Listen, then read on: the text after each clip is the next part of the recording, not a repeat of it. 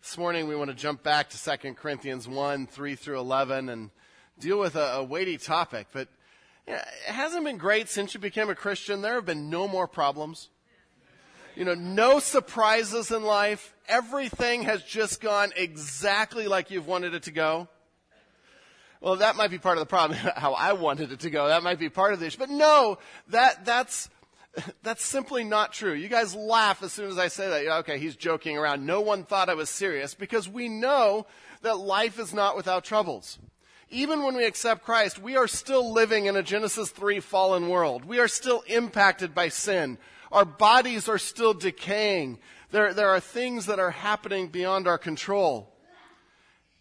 And as we trust God and as we believe in God, we start to ask a lot of questions. Well, why is this happening to me? How can I get through this? Sometimes we're in difficult situations that we're asking, when will this end?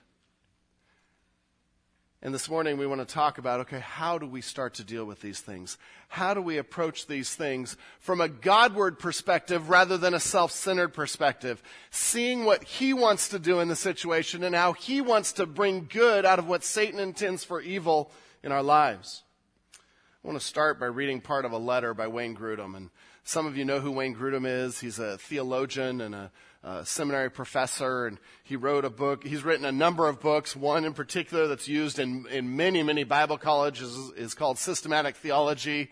A man of God that has done so much for the kingdom. And last month he wrote a letter. He said, "Friends, I'm writing to let you know that on Wednesday I saw my family doctor with some puzzling symptoms, and he suspected Parkinson's disease. He referred me to a neurologist, and on Friday, December 18th, she confirmed that I definitely have Parkinson's disease." He goes on to describe it. I'm just reading some excerpts. Then he says, "The symptoms that I have now include a diminishing of fine motor control so that my handwriting is less legible and more crowded together. And in typing, I sometimes hit a key twice or not at all, and my mouse control is not as precise with the computer. It's very difficult for an author. It's also harder to button my shirts, and I sometimes feel a tiny tremor when I reach for things. I can still do all these things, but they are all a bit slower and take a lot more concentration. In addition, I seem to be moving my arms and legs more slowly in ordinarily daily activities. And Margaret, who's his wife, says that sometimes my facial expression seems a bit fallen, and I notice that it's harder to smile. In recent photos, my smile has not seemed so genuine or natural, but more forced. How are we doing? Margaret has been a wonderful help and encouragement, and she keeps reminding me that we're in this together. She is an amazing, most wonderful wife. We both feel a deep peace from the Lord about this. King David said to the Lord, 'My times are in your hand,' and I truly feel that way. Parkinson's usually does not shorten a person's life expectancy very much, but in any case, I'm happy to live as long as the Lord wills that I live, and to keep on being productive for as long as He enables me to do so. Psalm 139 says, 'In your book were written, every one of them, the days that were formed for me, when as yet there were none of them. But I would like, if God allows, to finish my current writing projects.'" He lists what those projects are. Then he says, "After that, I was sort of wondering what I was going to do anyway." At the end of the letter, he says, "Other verses that have become more meaningful in the last 2 days. But our citizenship is in heaven, and from it we await a Savior, the Lord Jesus Christ, who will transform our lowly body to be like His glorious body, by the power that enables Him even to subject all things to Himself. My hope of a perfect Christ-like resurrection body is even stronger now," he says.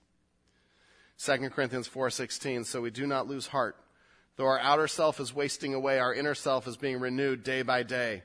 For this light momentary affliction is preparing for us an eternal weight of glory beyond all comparisons." And he writes, "Parkinson's is a light momentary affliction in the light of eternity."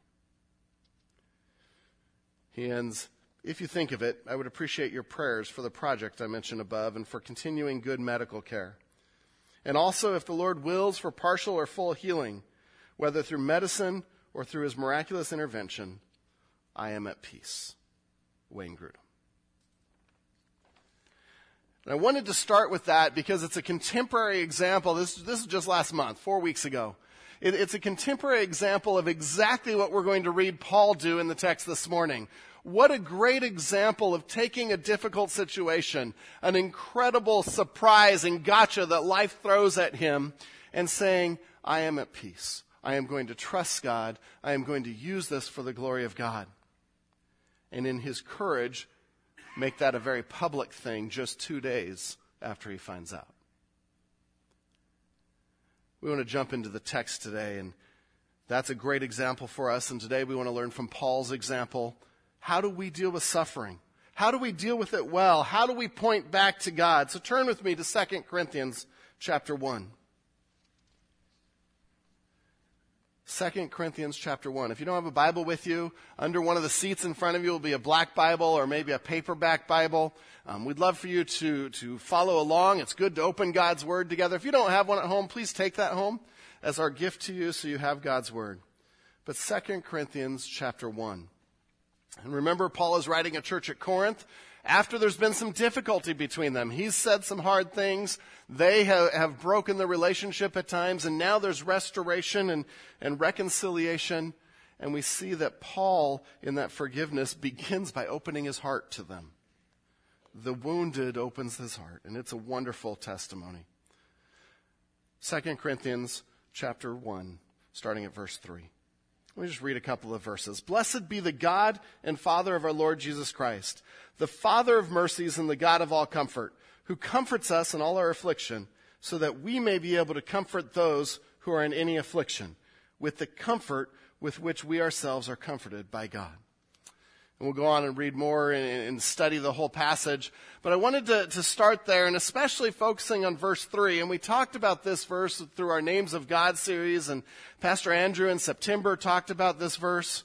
But the first thing that we see Paul doing here when thinking about affliction, when thinking about trials, is he focuses on God's character. He focuses on God's character, and he praises him for his help even before he sees it. Focus on God's character and praise him for his help.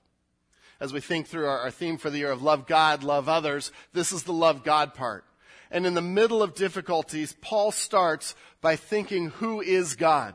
Blessed be the God and Father of our Lord Jesus Christ.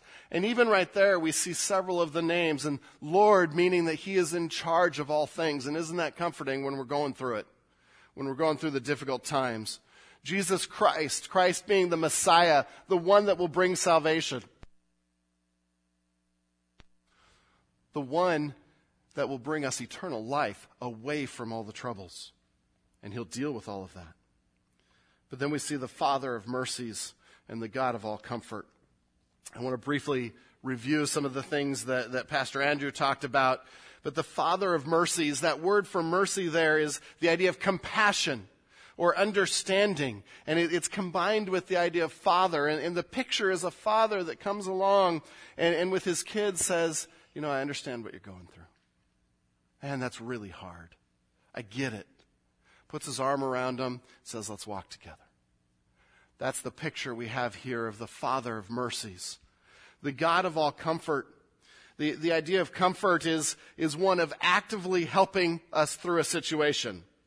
It's not saying, I'm going to remove all trouble so you just have a great, comfortable life. It's saying, I will walk with you. It's interesting, the word comes from parakaleo, which we've seen with the Holy Spirit, paraclete. And this word is used throughout the New Testament for comfort, for encouragement, or exhort. And it's always used with the sense of coming alongside and helping someone through it. We have a football game, the Super Bowl next week that Phil mentioned. And we've all watched football. Well, most of you have watched football, but we've seen an injured player, right? And at some point, if they've injured something in their legs, a couple of other players or trainers, they come and each get on each side of them, and he puts his arms around them, right? And they help him walk off the field. That is a picture of comfort here, of saying, I will walk with you and I will help you through it. Except if we were a little more descriptive of it, instead of walking him off the field, they would walk the player back to his position and help him through the next play to score the winning touchdown. That's what God is saying when he says, the God of all comfort. Interesting, this definition is used for this word about 31 times in the New Testament. 10 of them are in this paragraph today. That usually means it's a theme, something we want to notice. But this says God is the God who comes alongside and helps. He encourages, He exhorts, He comforts, He gives us the strength to face trouble, to stand up. One author said it means to strengthen much. And I just kept thinking Yoda, but to strengthen much was the word that he used. In the Old Testament, when the Old Testament was translated into Greek with the Septuagint, this word was usually used to represent God's deliverance, that He helps them through a difficult situation. What a great way to start. When we say, how do we deal with the things in life that we just don't know how to deal with? The first thing Paul says is remember who God is. Focus on His character. A couple of other words there to notice. It says, blessed be God and Father of our Lord Jesus Christ, the Father of mercies and the God of, you see that word? All comfort. And it's a reminder that God can comfort in any situation. He is big enough to take anything we deal with. No matter what you're sitting there this morning struggling with, no matter what curveballs even this last week have been thrown at you, God is the God of all comfort. Nothing we go through is out of His ability to help us through. What a great place to start. See, all of these things, when we focus on who God is, we're understanding God better. And trials often help us come to a better understanding of God because we see Him work. When I look back at my life and I look back at the times where I saw God in amazing new ways, it was always the most difficult times. Always. I can remember sitting in a hospital with my wife and we're dealing with just something so terrible that we'd never thought we'd have to deal with. And I remember finally understanding what it means for God to be the God of all comfort and seeing Him in a whole new way. I wouldn't trade that for anything. Trials help us come to a better understanding of God. And when we're in the middle of it, we need to be looking for that. How is God working? What can I learn about God? Who is God? One other word that I skipped in that verse, and I wanted to save it for the end of this point. Did you catch the first word? Blessed. Blessed be the God and Father of our Lord Jesus Christ. And that is so key to what Paul is doing here, because he's using a sequence of words here that the Jews would have understood as an expression of praise, an expression of worship. It was a blessing to God, a prayer of thanksgiving. One Jewish prayer said, blessed art thou, O Lord our God, and God of our fathers, God of Abraham, God of Isaac, and God of Jacob. And Paul here is taking a normal blessing of praise and saying, in the middle of it, in the middle of the darkest nights of the soul, we come to God and we praise. That's hard. That's hard. Think of some of the things you've been through. Do you feel like praising God at that point in time? No. What do you feel like doing? You feel like, curse God and die, as Job's wife told him. And Paul says, you want to deal with trials well? You want to see good come out of them? Start by praising God. Who He is, how He's going to work. Again, in the Old Testament, whenever they said, blessed be God, it was so often used in the context of deliverance through trials, of His work through trials. And Paul writing this, he knew difficulties. He's going to mention it in here in a minute, but in chapter 11 of 2 Corinthians, let me just read some of the things he went through, just in case we think, well, Paul never really went through it. He's just a lightweight and saying, oh yeah, praise God. And sometimes when people tell us to praise God and we're in the middle of it, our thought is, you don't understand. You have no clue how hard it is. So Paul's writing this, and he writes a little later, are they servants of Christ? Am I a better one? I am talking like a madman, with far greater labors, far more imprisonments, with countless beatings, and often near death. 5 times I received at the hands of the Jews 40 lashes less one. 3 times I was beaten with rods. Once I was stoned. 3 times I was shipwrecked. A night and a day I was adrift at sea.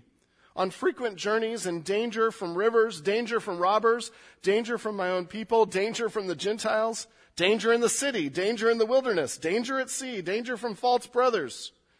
In toil and hardship, through many a sleepless night, in hunger and thirst, often without food, in cold and exposure. You can't make this up. Paul knew what he was talking about. Anyone here have a list like that? And Paul says, "Blessed be the Father of mercies and the God of all comfort." Man, that gives me chills. Because if he was able to start that way, with all that he went through, how much more should we? And so the first point there is focus on God's character and praise him for his help. Can we praise God in sincerity and on a positive note, even when we just don't feel any hope? And one of the ways that we do that is to think that truth is greater than emotion.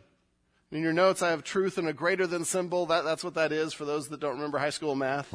Truth is greater than emotions. Because our emotions, our heart says, I don't want to praise God. I'd sort of like to wallow, and I'd sort of like to get some attention, and I'd like this to end. But truth says God is still God. He is still sovereign. He is still on the throne. And I'm going to choose to praise him whether or not I feel like it. When every bone in our body wants to focus on the hurt, wants to think of it as this big, we need to praise God because he is this big. We are not alone, even if we feel alone. It is not hopeless, even if we feel it's hopeless. And so as we praise God, we are speaking truth into our lives. We are taking captive every thought. This is one of the ways that we keep from becoming mopey Christians. There is just no reason to be mopey Christians. Because as we mope and as we whine and as we complain, we are questioning whether God really has this. I'm amazed as I visit people in the hospital and through difficult times, how many times people just pour out praise and pour out ministry and pour out thanksgiving to God in some of the darkest situations. I can remember visiting Dottie Sharp just before God took her home. And I thought I was going to cheer her up. And she's like, it's not a problem. God is still God. Why don't we pray? And we had the most precious time of prayer with Bud and Dottie and I, and there was not any sense of moping around with that lady. But rather, let's praise God because he is the God of all mercies and the God of all comfort. Now, that might be hard to hear if you're in the middle of it today. Great place to start would be the Psalms. Just start reading Psalms, praying through them, seeing the heart of the psalmist, and always turning back to the character of God. See, then we are changing our outlook. We are focusing on God rather than self. And in every part of this passage today, Paul's bringing us back to, it's not about me. My trials aren't about me. My sufferings aren't about me. It's about how can God receive glory. This verse also reminds us that the only true and lasting comfort comes from God. No one else can help you get through everything. No one else, not even your spouse, not even your pastor. No one else can help you get through everything. Jesus Christ is the only help that truly lasts and solves, or that strengthens us through all things. That's hard. We expect things of our spouses. We expect things of people around us. And when we put that pressure on them to meet all of our needs and to help us in every way, we're missing the point. Now, should we help each other? Absolutely. But we help each other by pointing back to who God is, his strength, that he's the one walking us back into the play to score the touchdown. The first point that Paul gets us to think about is to focus on God's character, praise him for his help. And that's hard. But then Paul goes on in verses 4 through 7. Who comforts us in all our affliction, there's that word all again, so that we may be able to comfort those who are in any affliction with the comfort with which we ourselves are comforted by God. For as we share abundantly in Christ's sufferings, so through Christ we share abundantly in comfort too. If we are afflicted, it is for your comfort and salvation. If we are comforted, it is for your comfort, which you experience when you patiently endure the same sufferings that we suffer. Our hope for you is unshaken, for we know that as you share in our sufferings, you will also share in our comfort. Second thing we see in this passage from Paul's example and are exhorted to do, we need to find ways to use how God has helped us to help others. We need to find ways to use how God has helped or is helping us to help others. This is the love others part of it. Love your neighbor as yourself. See, there's a purpose to our trials. Your trials are never random. They are never an accident. God doesn't wake up tomorrow and say, oh man, I didn't know their loved one would pass away. He has a purpose for each of those things that he allows. And that purpose here is to comfort others. To be conduits of God's comfort. And so as God strengthens us and as he comforts us and helps us through a situation, that then should overflow to where we can help other people. You've seen this work, right? There's nothing like someone that's been through a similar thing as you coming alongside and encouraging and exhorting and praying with you. There are things in our past that I have no idea why God let us go through. And at times was pretty angry and pretty frustrated. And as I look back now, those are the things that have allowed us to come alongside couples that are struggling with different things. That have allowed us to come alongside issues of forgiveness and issues, some business issues. God won't waste your troubles. We do, but he won't. Find ways to use how God has helped you to help others. Verse 4 there says, who comforts us in all our affliction, so that we may be able to comfort those who are in any affliction. Now, you got to go back to verse 1, because the assumption here is God's helping us.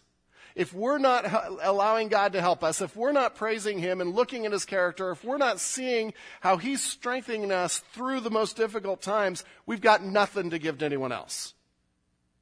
It's an empty jar.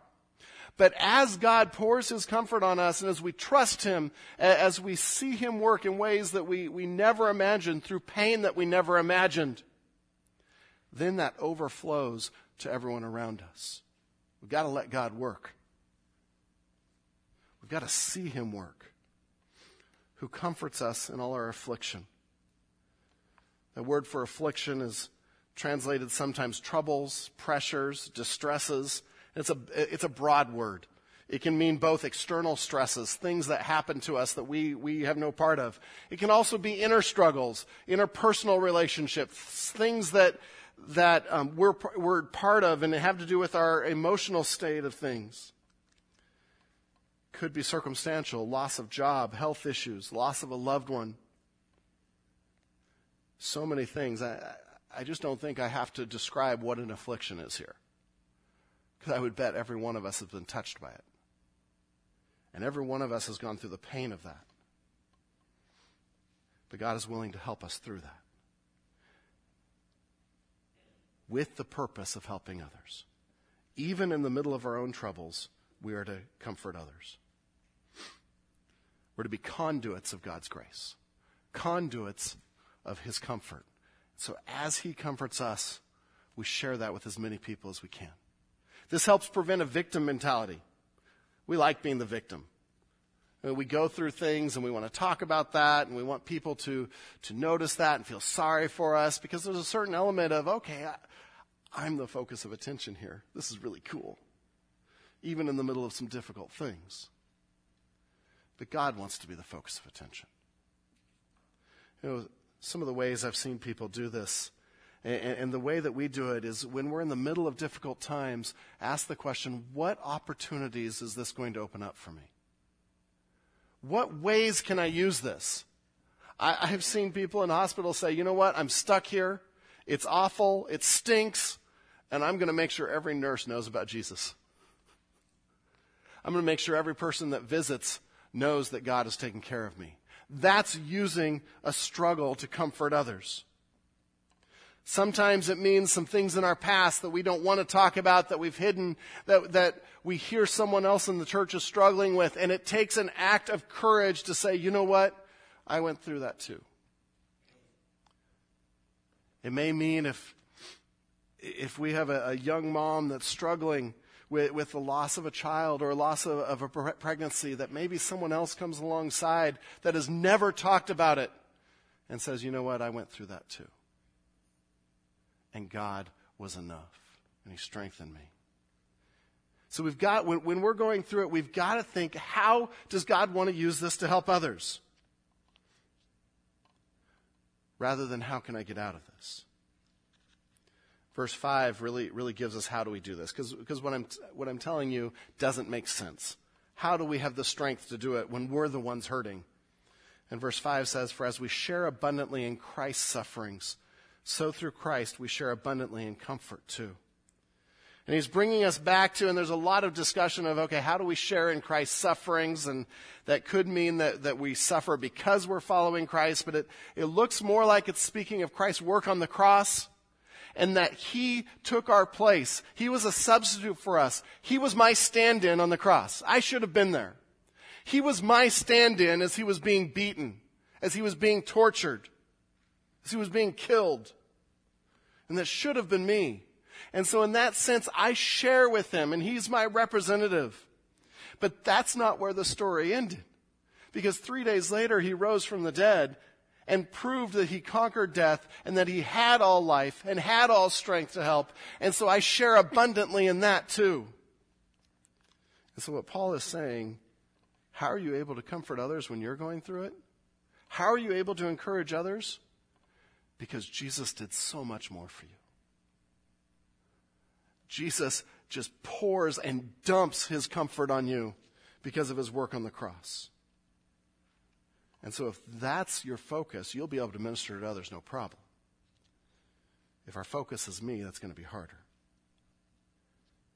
1 Peter 4:13 says, but rejoice insofar as you share Christ's sufferings, that you may also rejoice and be glad when his glory is revealed. And so because Christ died for us, suffered in our place, so we could have salvation, so we could have comfort, how can we not pass that on to others? C.S. Lewis wrote in The Problem of Pain, the Son of God suffered unto death, not that men might not suffer, but that their sufferings might be like his. He goes on to describe that we associate with his sufferings, and so we can respond with his comfort, with his love, with his grace. We do this by coming along people. And there's all different ways to comfort people. And this just sort of on the practical side. We could come to someone and say, you know what? I understand exactly what you're feeling. But that's not really that effective, right? Because if you're going through it, do you ever feel like someone else really understands? No, because you're in the middle of it. How much better is it to come alongside someone and say, you know what? I have experienced so much comfort from God through something like that. I know that he's going to comfort you. I know that he's going to lift you up. I know that he's going to encourage you because he's done that for me. And now the focus is so different. See a couple of other verses there. Verse 6, if we are afflicted, it is for your comfort and salvation. And if we are comforted, it is for your comfort, which you experience when you patiently endure the same sufferings that we suffer. And this is really fascinating because it looks as if some people at Corinth, there was still a faction that was saying, Paul's not a real apostle. He's not. And one of the things they were saying is because he's suffering. And they were buying into this whole health and wealth heresy that we hear preachers talk, that if you love God, you shouldn't have any trials. Your problems are over. And Paul here is addressing that. Says, if we are afflicted, it is for your comfort and salvation. Think of that list from Paul. Those things happened because he was a missionary. Those things happened so he could bring the gospel to Corinth. How hard would that be for some at Corinth to say, oh, you're not really an apostle because you went through these things, when he knows he went through those things to bring salvation to Corinth? He did it for them, and they're throwing it in his face. But he doesn't stop. And he gently lets them know that. But he says, if we are afflicted, it's for your comfort and salvation. It's not about me. It's about how I can love God and love others. If we are comforted, it's for your comfort, which you experience when you patiently endure the same sufferings that we suffer. Paul challenges them. You're going to go through things too. It's not just me. Patiently endure. Bear up under them. See what God wants to do. Don't get angry at God. Don't run from the situation. Patiently look at him for strength. You know, I was going to ask at the beginning how many of you have gone through difficult times, and I would bet almost every hand would go up. But let me ask this. How many of you can look back at a difficult time and see how God was helping you through that? Hold your hands up high for a minute. This is not something to be shy of. Look at that. You can put them down. That is a testimony to God's faithfulness. That's a testimony to patiently enduring because God will help us through.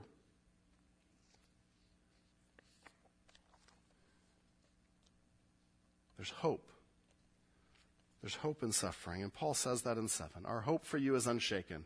For we know that as you share in our sufferings, as you partner, as you help us through, you will also share in our comfort. Here's sort of the bottom line of this. When we go through things, we want to be self-centered, and sometimes we want to deal with it alone. But what Paul is describing here is such a beautiful picture of community, and says, I am going to be willing to go through this with you, so that you can see how God works, so that you can be encouraged. I'm willing to open up my life, and this is hard. I'm a private person. I hate when my stuff is public. I hate when what I'm going through is public. But I know that God wants us to deal with this together. And I know my tendency is to be private, to not tell anyone.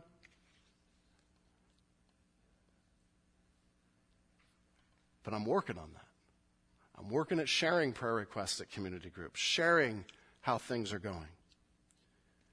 Because the picture here is of coming together, sharing in sufferings so we can share in the celebration of what God does, so he can get the glory. And when I'm not willing to share that, I'm actually being pretty selfish and saying, this is just about me and God helping me, and I'm not becoming a conduit that God can use that to help others. It's hard.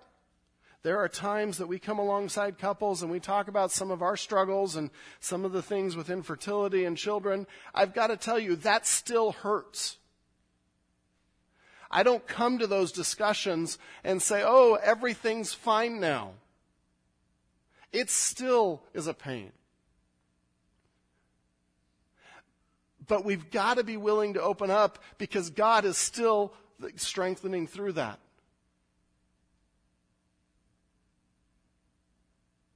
And every one of us live in this fallen world and have to deal with that pain. And when we start to see a purpose and how are we going to help others?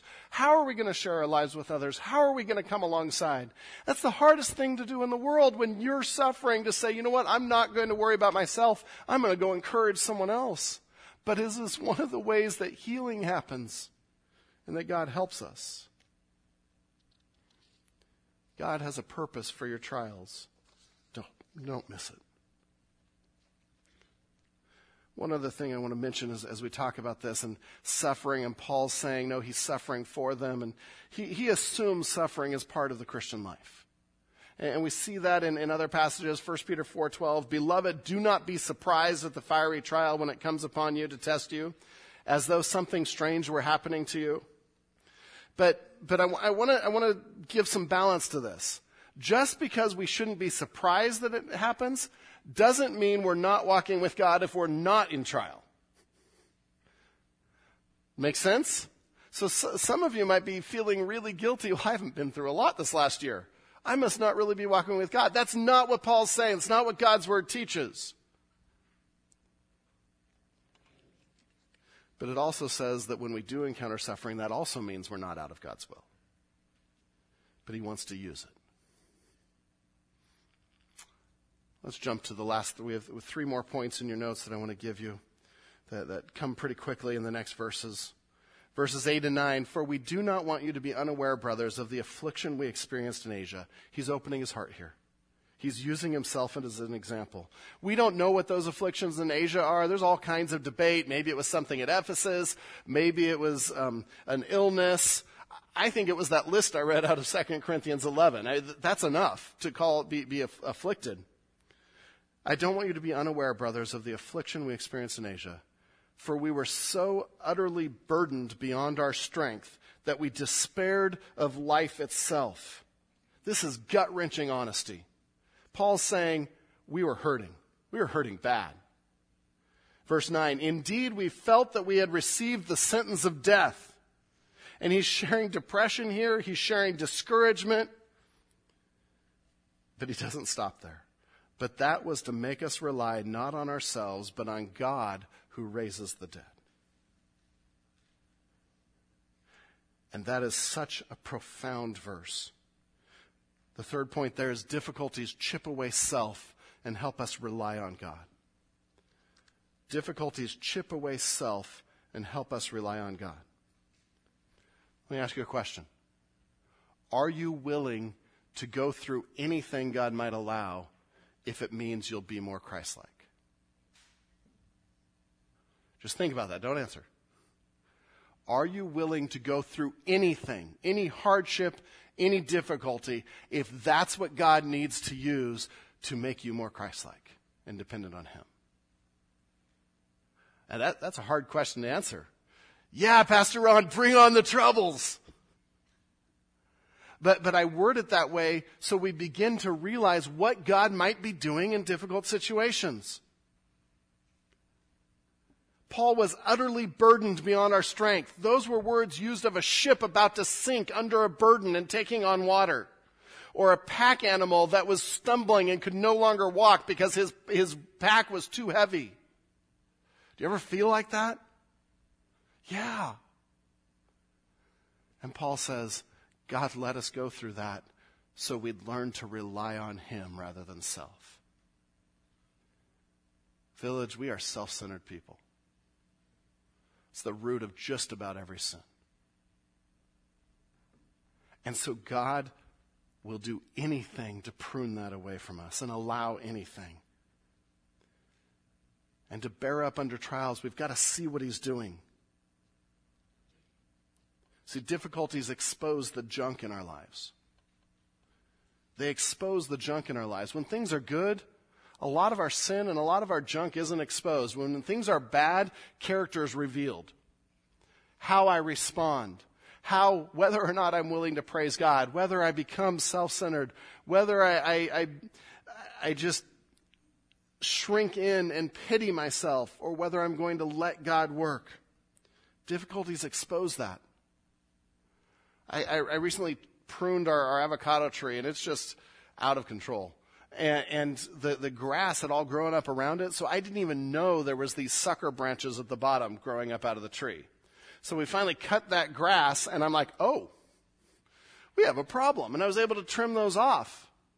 But that's sort of what trials do for us. They cut away the grass, all the things that are covering the junk in our hearts. We don't naturally rely on God.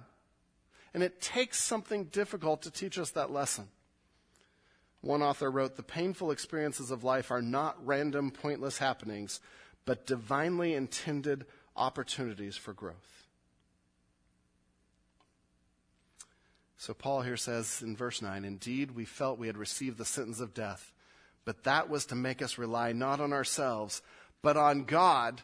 And then he gives some qualifications why we should rely on God, who raises the dead. You and I don't do that. He does, and he comes back to the resurrection as the source of our comfort. God is reproducing his character in us, and he often does that through trials. Oswald Chambers wrote, and this is in your notes, "If you are going to be used by God, he will take you through a multitude of experiences that are not meant for you at all. They are meant to make you useful in his hands."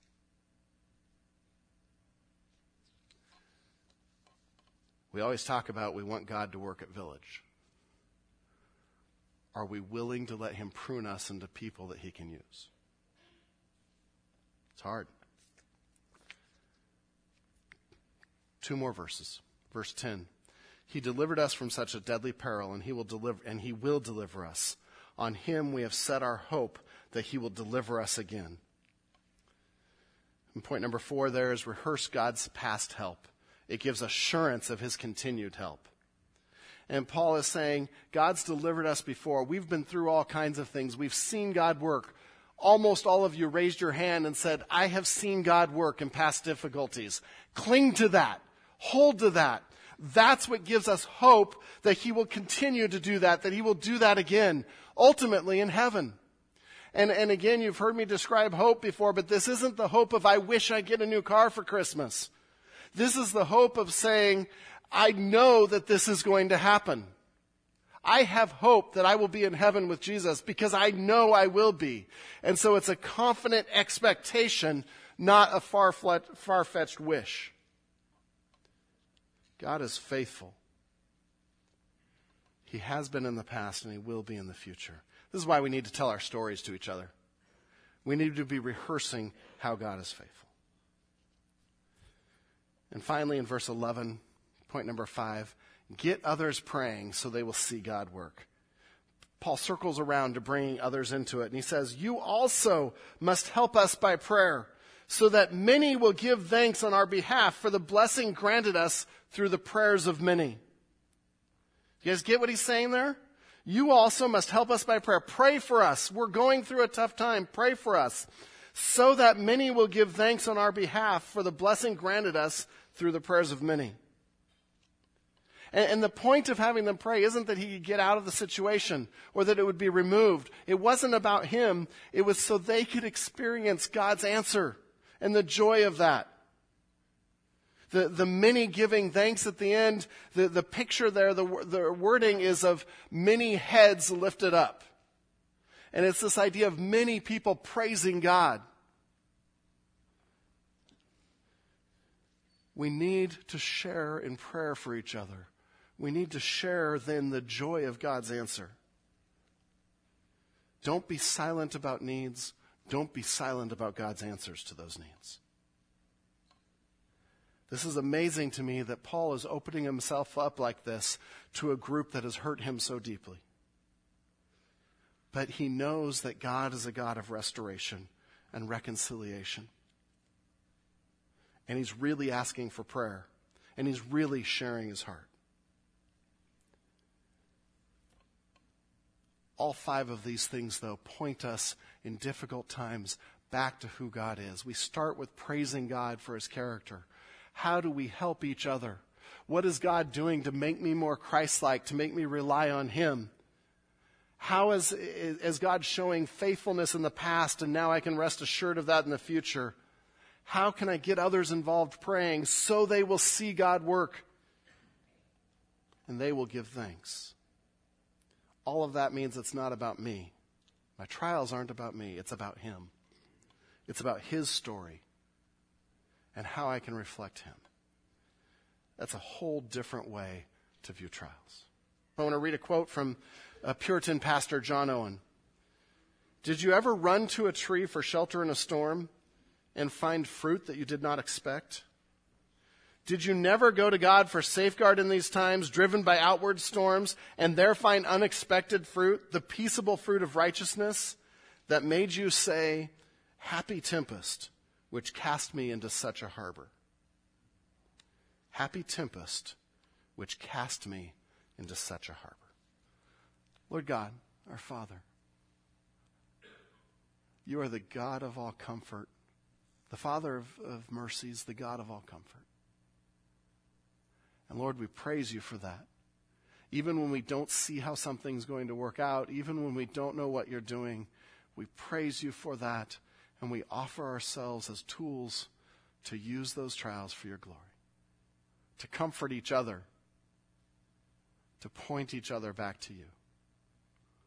Lord God, I pray for those that are just going through stuff in life this morning, that they would know that You are the God of all comfort, that they would feel Your arms around them, helping them face it and go through it, that we would not run from it, we would not make it about us, but how You want to work, God.